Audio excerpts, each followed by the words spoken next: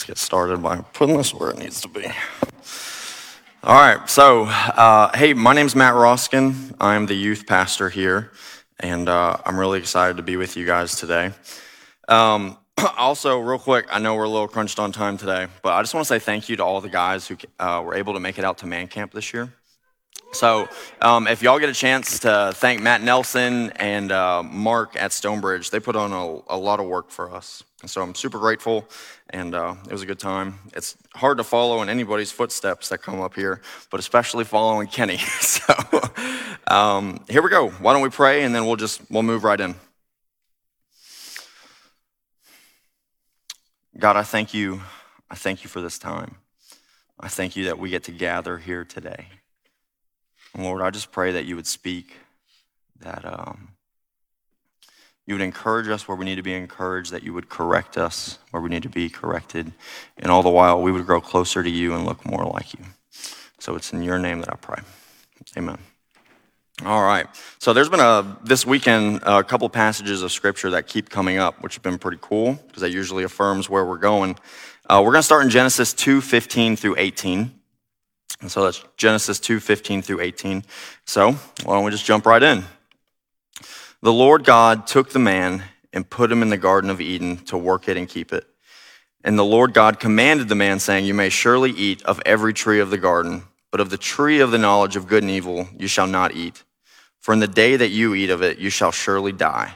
Then the Lord God said, "It is not good that the man should be alone. I will make a helper fit for him." So I love this section of the Bible, and we'll talk a little bit more as to why a little bit later. But thus far in the creation account, God has been speaking things into existence, right? He starts with the heavens and the earth, and then slowly but surely he brings order to those things. He starts to fill them, and it's just growing up and up and up and getting greater and greater and greater. And it's just a crescendo going up. He's saying, it is good, it is good, it is good, it is good. And then for the first time, he says, it is not good. It is only when he sees that man is alone that God declares that something is not good. And so I didn't plan on going here when I knew I was probably going to go to this passage when I found out what the topic was going to be, but I didn't plan on pulling this out. And I've learned so much through preparing this. I haven't fully understood just how important what God said in this context was. So let's think about this for a second. So God the Father, he is in the garden. He is right there with Adam. There is nothing separating them. There is no sin. There is no shame. There is no condemnation. It is Adam and the Father in perfect intimacy. What more could you ask for? He's right there with God. He sees God. Everything is right there. And he has that. And yet the Father still says, it is not good. Like, let that sink in. Truthfully, when I found out just kind of where we were going for today about community, I was not over the moon. I didn't really want to talk about community. And through this message and even just getting prayed for a little while ago, I felt a deep conviction on me. I've been a Christian close to 3 years now, and in that 3-year time, I have made it my mission to know God. I want to know him. He's by far the most important thing in my life. He decides everything for me. He affects everything about me. That is who I want. But I have not put community on the same pedestal that it is here. That if the Father comes along and is that close to Adam and still says, you need people, I haven't lived that out. And it's funny how that works. Sometimes the sermons are for you. So there you go. But the truth is that we were made for community living. We absolutely were. And so I'm a big, there's like 3 main ways that I try and relate things. I'm a pretty straightforward guy. I think about sports, I think about military, and I think about nature. But for today, let's just talk about nature for just a second. And so I want to specifically talk about everybody's favorite animal, the zebra. So the zebra, right? It's got those sick racing stripes that I don't think were put there on accident. I don't think God, Holy Spirit, and Jesus got together and was like, hey, how can we speed this horse up? No, those stripes serve a purpose, right? And so when a predator like a lion is looking at a huge herd of zebra, all those zebra blend in together because that's what their stripes are put there for. And so they can't be singled out. And so the zebra knows that it's supposed to be in that herd. That herd is for safety. If you ever see a clip when a zebra is by itself, you can just be like, all right, like here comes that lion. Where's that lion at? He's coming sooner or later. But the zebra knows that there's safety within the herd. We're not so quick to take the same lesson. I'm not sure if you've been awake the past 2 years, but leading up to this point of COVID and everything going on, even before this, our purpose behind community, our heart for community has slowly but surely kind of been diminishing. And then over the past 2 years, it's definitely been affected. And so everyone's favorite government agency for this time period, the CDC, has a couple of studies that it promotes regarding loneliness. And so loneliness is associated with a 50% chance you're more likely to get dementia in your lifetime, 32% more likely to have a stroke in your lifetime, 29% more likely to have heart disease. And that's not even going into the mental health effects, right? We all know that loneliness isn't good for us. And then the other side of this coin is that we weren't made for online community. You just weren't. You weren't meant to be scrolling on Facebook all day. You weren't meant to be scrolling on Instagram, TikTok, whatever you want to call it. You're supposed to be connected. There's an aspect of us that needs person-to-person community. We were just made for that. It's in our origins. It's in our DNA. And I know you remember what middle school and high school was like. I definitely do. Middle school and high school, remember the lengths you would go to make friends? The things you would change about yourself, the way you talk, the way you dress, the things you liked, all of that. You would change all those things just so you would have people in your life. It's for our benefit, community is. Solomon talks about in Ecclesiastes 4:9-12, he gives us a pretty good picture of some of the benefits to it. He says, 2 are better than 1 because they have a good reward for their toil. For if they fall, one will lift up his fellow. But woe to him who is alone when he falls and has not another to lift him up. Again, if 2 lie together, they keep warm. But how can one keep warm alone? And though a man might prevail against one who is alone, 2 will withstand him. A 3-fold cord is not quickly broken. So yeah, obviously enough, there is benefit in community. There's a better reward for our work because we can depend on each other. And one of the primary means that we receive comfort comes through other people. And because we know this about God, we know that he is God, and so he knows what is best in every situation. And we also know that his heart is for us. The first thing he does when he creates man is he blesses him in Genesis 1:26. So if he knows what's best and his heart is for us, then of course there's going to be benefit in community. And so let's also get really real for just a second. Let's look at 1 Thessalonians 5:14-15. So this is Paul's letter to the church in Thessalonica. He says, "And we urge you, brothers, admonish the idle, encourage the faint-hearted, help the weak, be patient with them all." And so my first job out of college, my first real career, I'd say, I was a firefighter. I did that for 3 years, and then for a year, I was a fire marshal at Kennesaw State. And so most people know what a firefighter does, but a lot of people don't know what a fire marshal does, and they're totally opposite. A firefighter is reactive, and a fire marshal is proactive. So a fire marshal would come into a room like this. It would look at how many exit signs there are. It would tell you how many sprinklers you need to have, how much water flow needs to come out of those sprinklers, how many fire extinguishers, how far does the nearest exit need to be for all of us in this room. And so it's very heavy code-oriented. It's very in the book. It's a lot of lawyer language. And if you've hung around me for 5 minutes, you know that is not my skill set. So when this opportunity arose, I was like, man, I get to go work with people. That sounds incredible. But if I'm honest, when I tried to be around people, when I tried to be around community in my own flesh, there were some days where I was like, Lord, please put me back in that code book. I would be so happy to be dealing with code again and not be working with people when I tried to do it on my own. Because let's be real, people are hard. People are sometimes messy. They can be difficult to work with, myself included, and they hurt us, and it's probably the number one reason we withdraw from community, especially within the church. But look at who Paul says is part of the body of Christ in this message. He says the idle, the disruptive, the disheartened, and the weak. trying to work with, not like from a pastoral perspective, but just as a person, trying to work with people and just be in people's lives that are going through things, and you're working with them for days, weeks, months, years, and you're not seeing change. In our flesh, that's tough. That is not fun. It's not easy. You know how it goes. But that's not, I think God does that on purpose. And here's why. Because you cannot live in true, authentic Christian community without the help of the Holy Spirit. And I think sometimes we're stiff-necked people too sometimes. I think God really has to twist our arms to do things. What I mean by that is if you try and do this in your flesh, if you try and be in a small group, if you try and hang out with other people and really live out the call of being a Christian, which is think about some of the things outside of this passage that you're asked to do. You're told to reconcile quickly if you have conflict.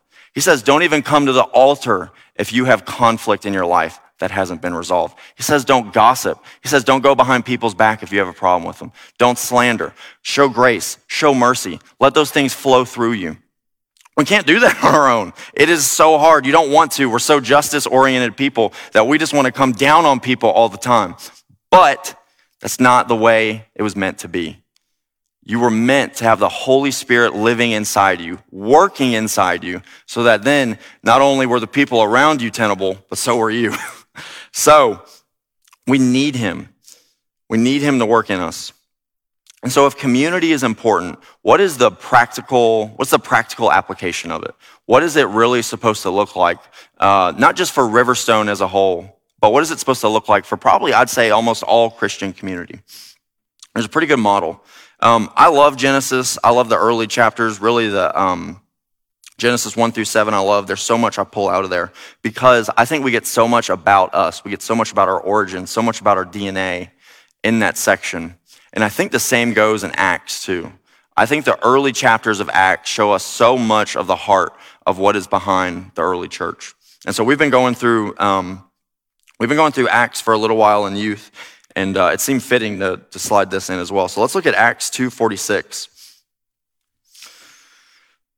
So it says, day by day, attending the temple together and breaking bread in their homes, they received their food with glad and generous hearts. So here's what I want us to notice. Day by day, the frequency of this. This is not something that happens, once a month, every quarter, once a week.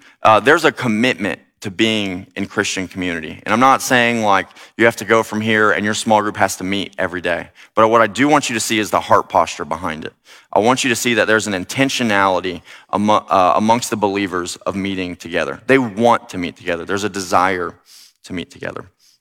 But what I would say most importantly in this section is in the beginning of 46 as well. It says they were attending the temple together and breaking bread in their homes. And so the conjunction there, I think, is very important. This isn't a either statement. There's no or here. It's an and. And so it's about right here, but it's not supposed to stop right here. It's about going back out into our community. It's about going back out into our homes. If we just leave it right here, we miss so much. So what we're doing right here is important because the Bible says it is. And it's important because as a staff, our job is a little bit different than, I'd say most jobs. Our job is to train, equip, and develop each person that calls Riverstone home. And so that takes an intentionality from both of us. That takes an intentionality as a staff to purposefully pour into people. But it also takes intentionality as a layperson to want to be trained, equipped, and developed. It's a partnership. But why are we so passionate about that? Why is that the heartbeat of Riverstone? Why do we want to train? Why do we want to equip? Why do we want to develop? Because each of you has a gift to serve in the body. Right now, this is a little one-sided. You're getting to see what at least I think is one of my gifts in teaching and preaching. But unless one of your gifts, which I'm still working on, is listening, you are not getting to use the gifts that you have. But you all have gifts. You all have things that can build up the body of Christ. And those primarily, I think our heart is primarily for you to use those outside of these walls. for you to leave 2005 Stylesboro Road and go back into your homes, back into your community, back into your workplace, the schools that you frequent with your kids, the sporting events that you go to, and take your spiritual gifts there. He doesn't want it to stop here. It's so important to get outside these walls. There's a lot of people who won't come to church. Well, they will come to your house. They will meet you for dinner. They will meet you for lunch, but they would never be caught and dead inside a church. But if we can take church to them, dynamic changes a little bit. So we know the heart behind it. We know kind of the general gist of maybe how it kind of should work as far as here, home, and things of that nature. What's the ultimate purpose? Why are we meeting in small groups? Our small groups are different than a Saturday night poker meeting. There's purpose behind our small groups. And I've heard it said before, we don't need as Christians to have an agenda when meeting people. And I honestly don't know if I agree with that.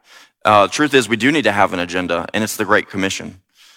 Our small groups exist to fulfill the Great Commission and go and make disciples. Matthew 19 says, this is Jesus, he says, "Go, therefore, and make disciples of all nations, baptizing them in the name of the Father and of the Son and of the Holy Spirit." So our small groups are purposeful, and the purpose behind them is making disciples. What if your small group, the people that you really did life with, what if that was the primary landing point for new believers? And I've done this, and I'm sure we all have, and there's absolutely nothing wrong about it. But our default, I think, largely in the West, is when we want somebody to take a step into Christianity, we say, "Hey, why don't you come to church with me?" And that's fantastic. There's nothing wrong with that. But you know how church is. You can slip in and slip out of church and not get closer to anybody. But what if you invite them and say, "Hey, why don't you just come to my small group? We're just going to hang out. We hang out on Tuesday nights, be an hour or two. We'd love just to get to know you, encourage you, and pray for you. And we'd love for that to happen." It might be a little bit different of a response. What if that was the primary form of our discipleship making? How discipleship really, really, really is. This is a form of discipleship, but discipleship is meant to be very interpersonal. It's supposed to be a shared life together. You look at what Jesus did. He preached some, but more often than not, he was with his 3. He was with his 12. He was with the 70. That's where our discipleship making really comes into play. What if not just discipleship making, but what if our small groups were the primary form of evangelism? What if we weren't necessarily so reliant on programs here? What if evangelism is just so simple? What if we're just present at our home? What if we do know our neighbor that we live next to for the past few years and we don't know anything about? What if we were present in our community? What if we were present everywhere we went, so that we went to the supermarket and we saw the same person all the time? What if we had a relationship with them to the point where we could say, "Hey, I've gotten to know you all this time. I know this is going on in your life. Would you like to come to a small group with me? We'd love just to, all the things I said earlier. We'd love to pray for you. We'd love to encourage you." All of that. What if that was our primary driving force for discipleship, for evangelism? And so, again, I think I'm by far no means immune to this. There are so many ways I think God's heart for what really we're supposed to look like as Christians in the church has just been altered ever so slightly over time.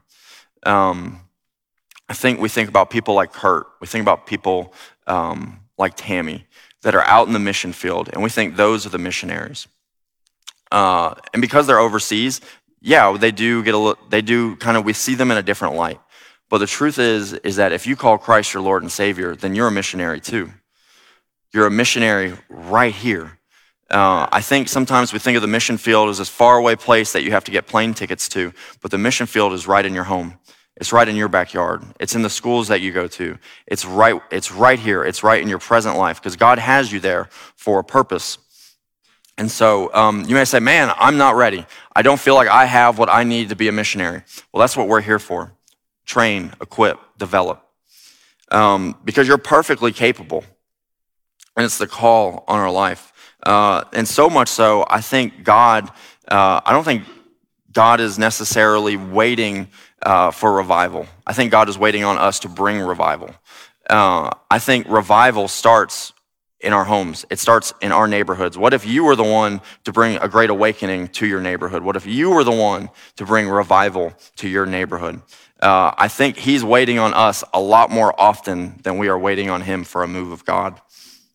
So community is essential to walking with God. I don't think you can separate the two, and I sadly think, myself included, we have separated that.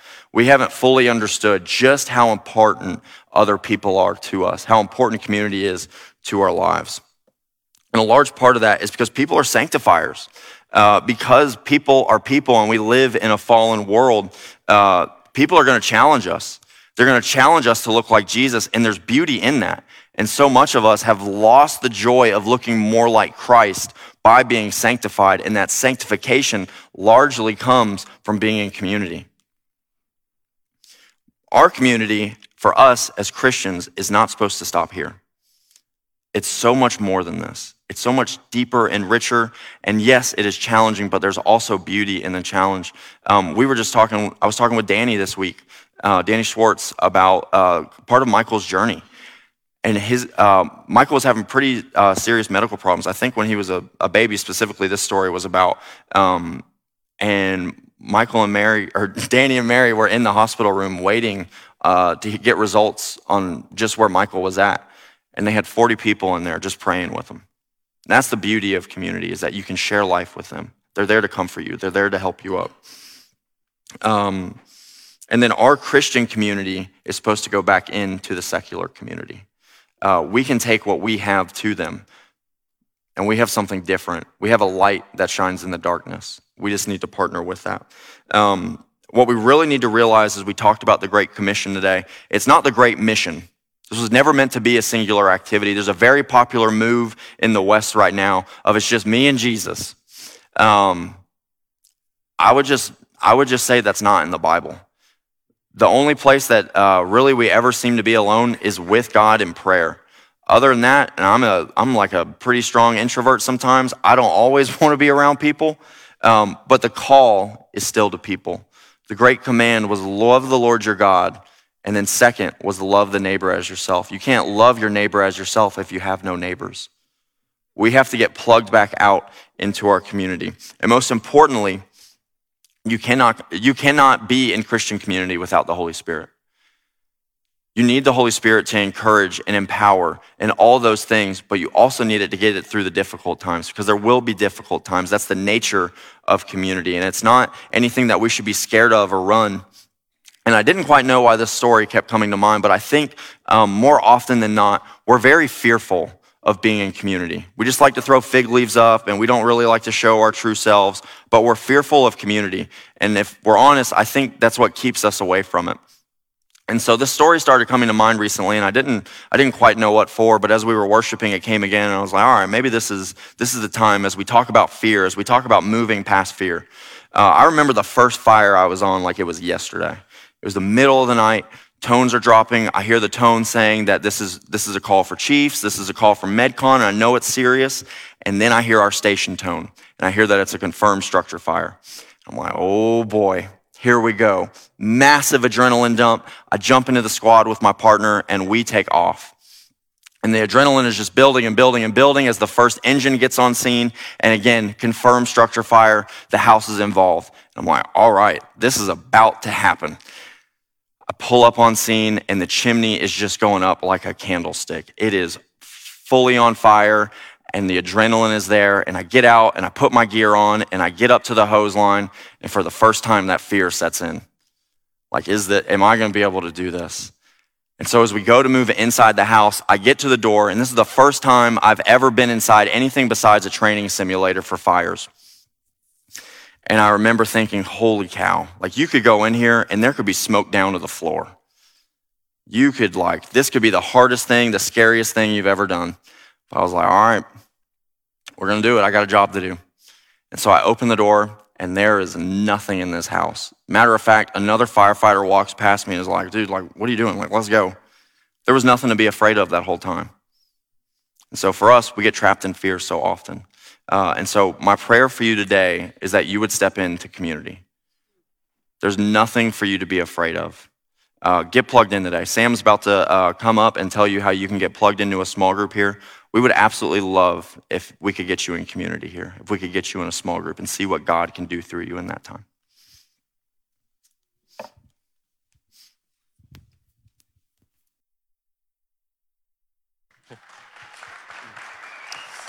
Hey guys, how are y'all doing? Y'all doing good? Thanks, Matt. That was awesome.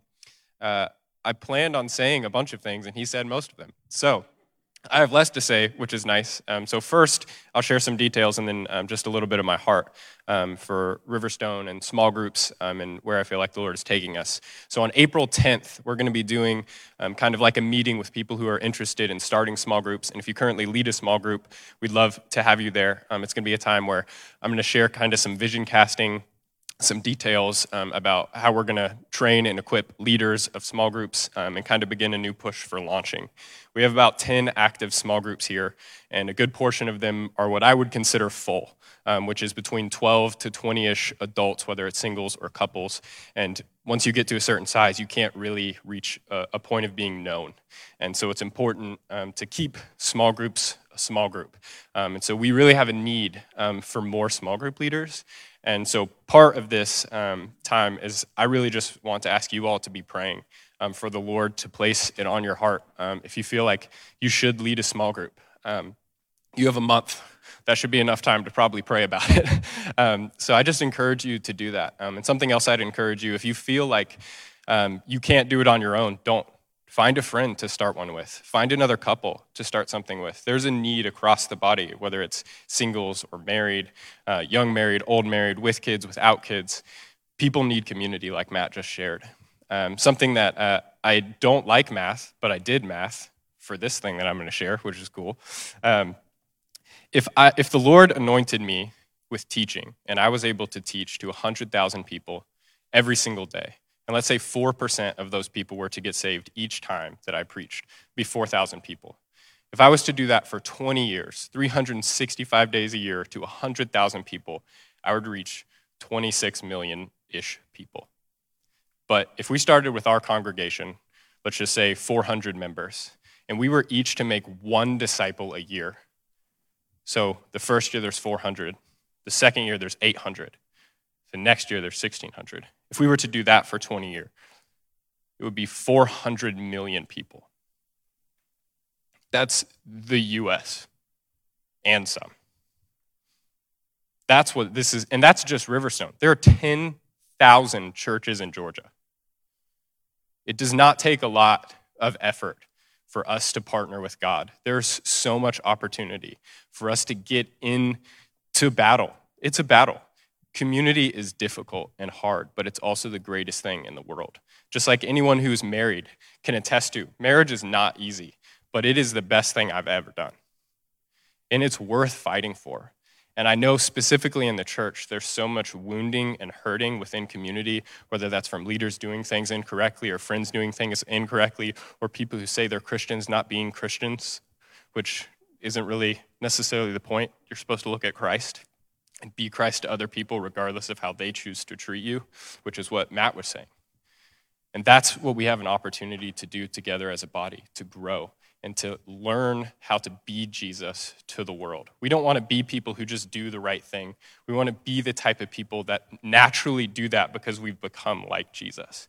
And when we take steps in obedience towards what the Lord is calling us to do, over time, we start to do stuff without thinking about it, and that's what God's calling us to do. We start to love and to serve people in ways that we're supposed to.